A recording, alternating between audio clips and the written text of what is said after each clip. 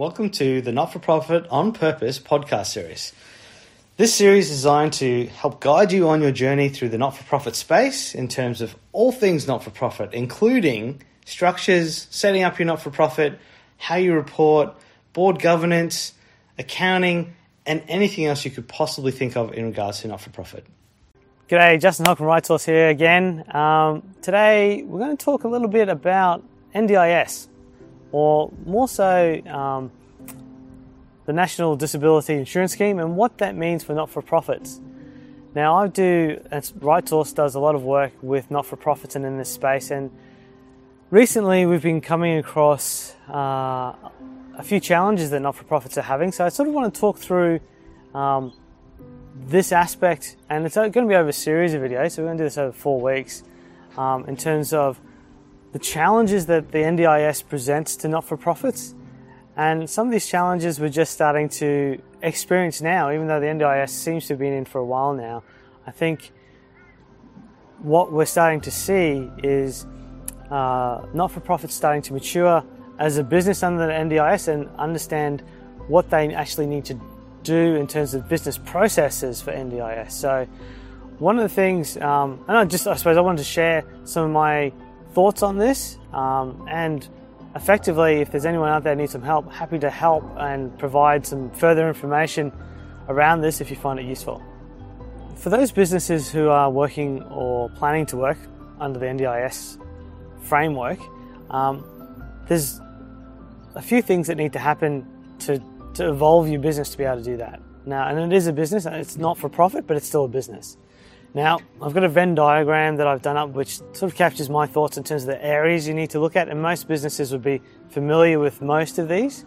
The first one, which obviously by contemplating working under NDIS is the strategy that you're going to engage in under NDIS. So what services are you going to provide, how are you going to provide them, where are you going to provide them, that whole business plan, that strategy of your business. The second thing is your operational delivery. So with the strategy, how are you going to then deliver it? Now, for a lot of not-for-profits that were previously delivering these services pre-NDIS and now evolving to doing it under NDIS, these are relatively given. There is a bit of a review process that needs to happen to tweak it to make sure it fits under the new framework. But effectively, the strategy is relatively the same. There might be some things that drop off or added to it to fit the NDIS. And the operational capacity, the delivery aspect is already there, because that's what you've been doing. You're just effectively making sure that delivers the strategy.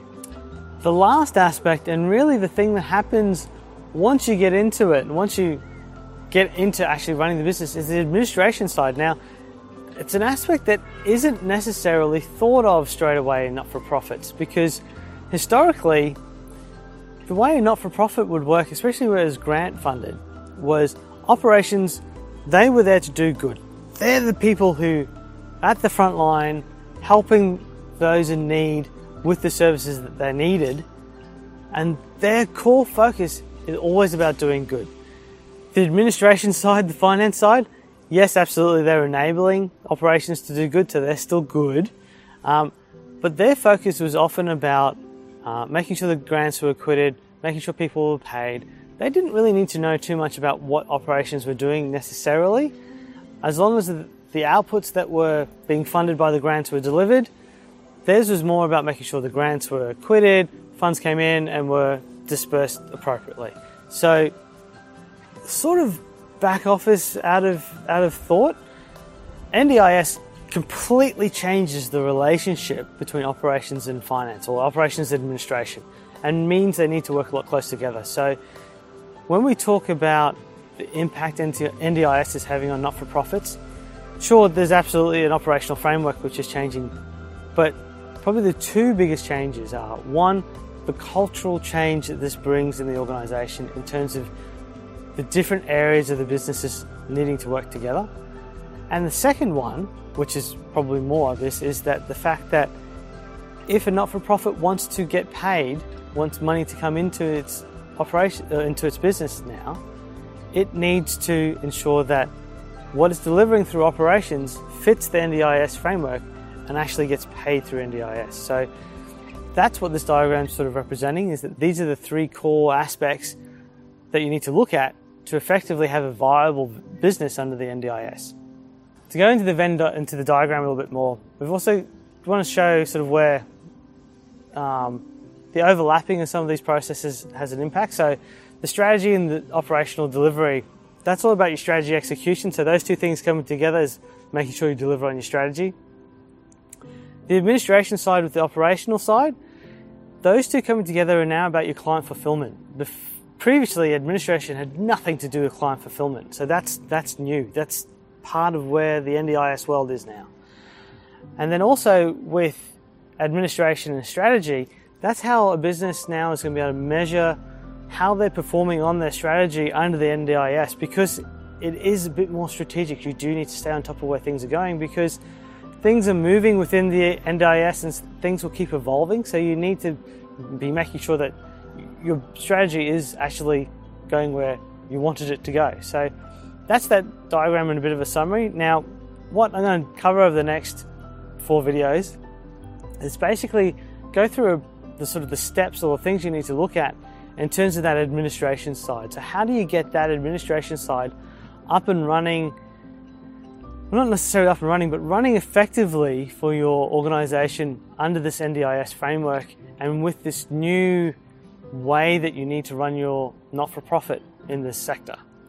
So to do that, we've got, again, a little diagram that we've got that was going to go through the steps. This video, we're going to go through the client journey, which is the first one, and then we've got the other steps. So the client journey is something that would be familiar to a lot of people who run a business. It's really what you're doing with the client, with any client, however you're selling, whatever you're selling, is you want to understand how that customer or that client comes to your business, how they interact with your business, and then how they leave your business, and potentially how they come back again. So it's about understanding the challenges the client has and making their journey as seamless and easy as possible, and effectively helping build loyalty to your business so that they want to keep coming back.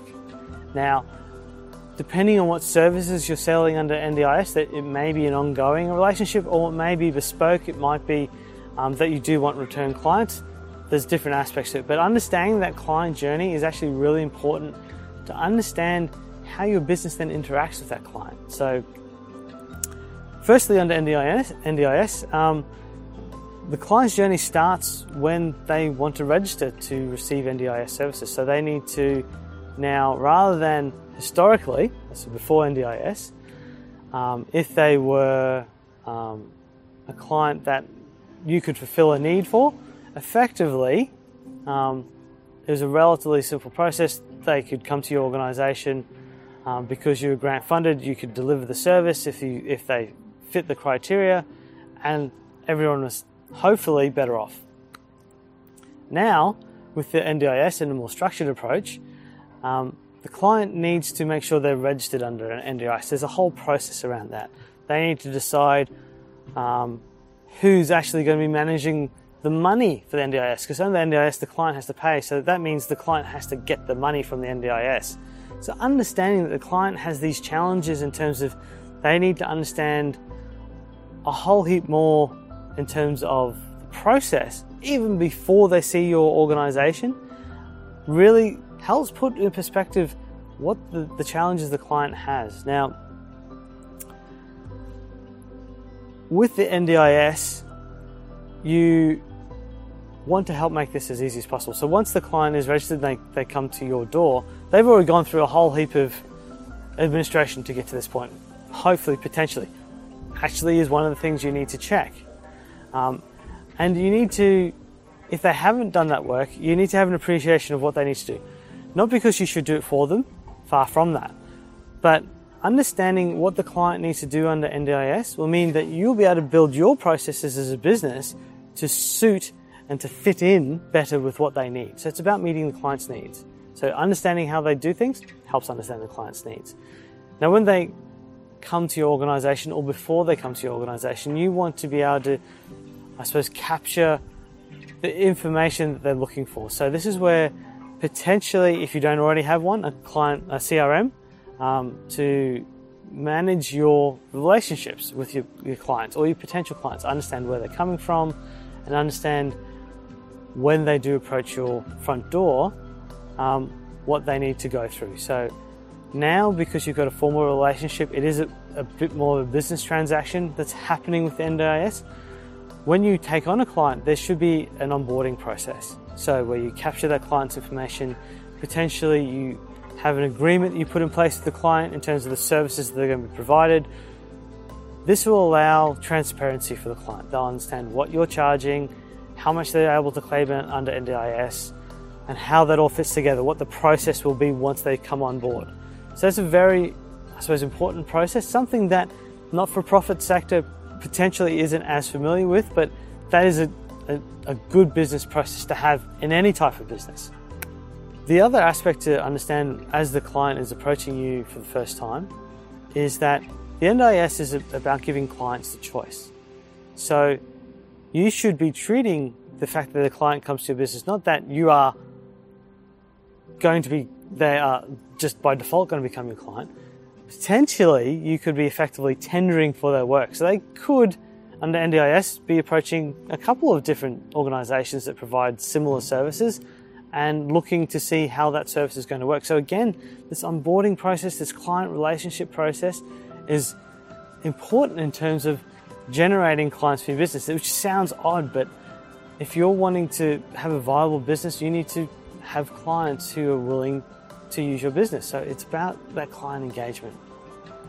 Client journey is also important during operations and the operational delivery of the services you're providing. I'm not going to go into that too much detail now. There's some tweaks with that, but generally, most not-for-profits I've seen are good at doing that. They're great at taking care of their clients because that's what they do. They do good. So I'm not going to get into that now. The next part that happens with client journey that's new under NDIS is that after you deliver that service, the client journey doesn't end. It actually keeps going for a period of time. The reason why a client journey doesn't end is because now that the client's actually paying for the service, there's a payment process to go through. Now, ideally you want to make this as seamless and as quick as possible because one, you want to get paid as quick as possible as an organisation, but two, you want it as easy for the client as possible. So this is where a bit of the re-engineering of your business needs to come into effect. And understanding what's best for the client. So there's things like having a portal for your client. Is that going to be something? Offering credit card payment for your client. Is that going to be something you're going to do?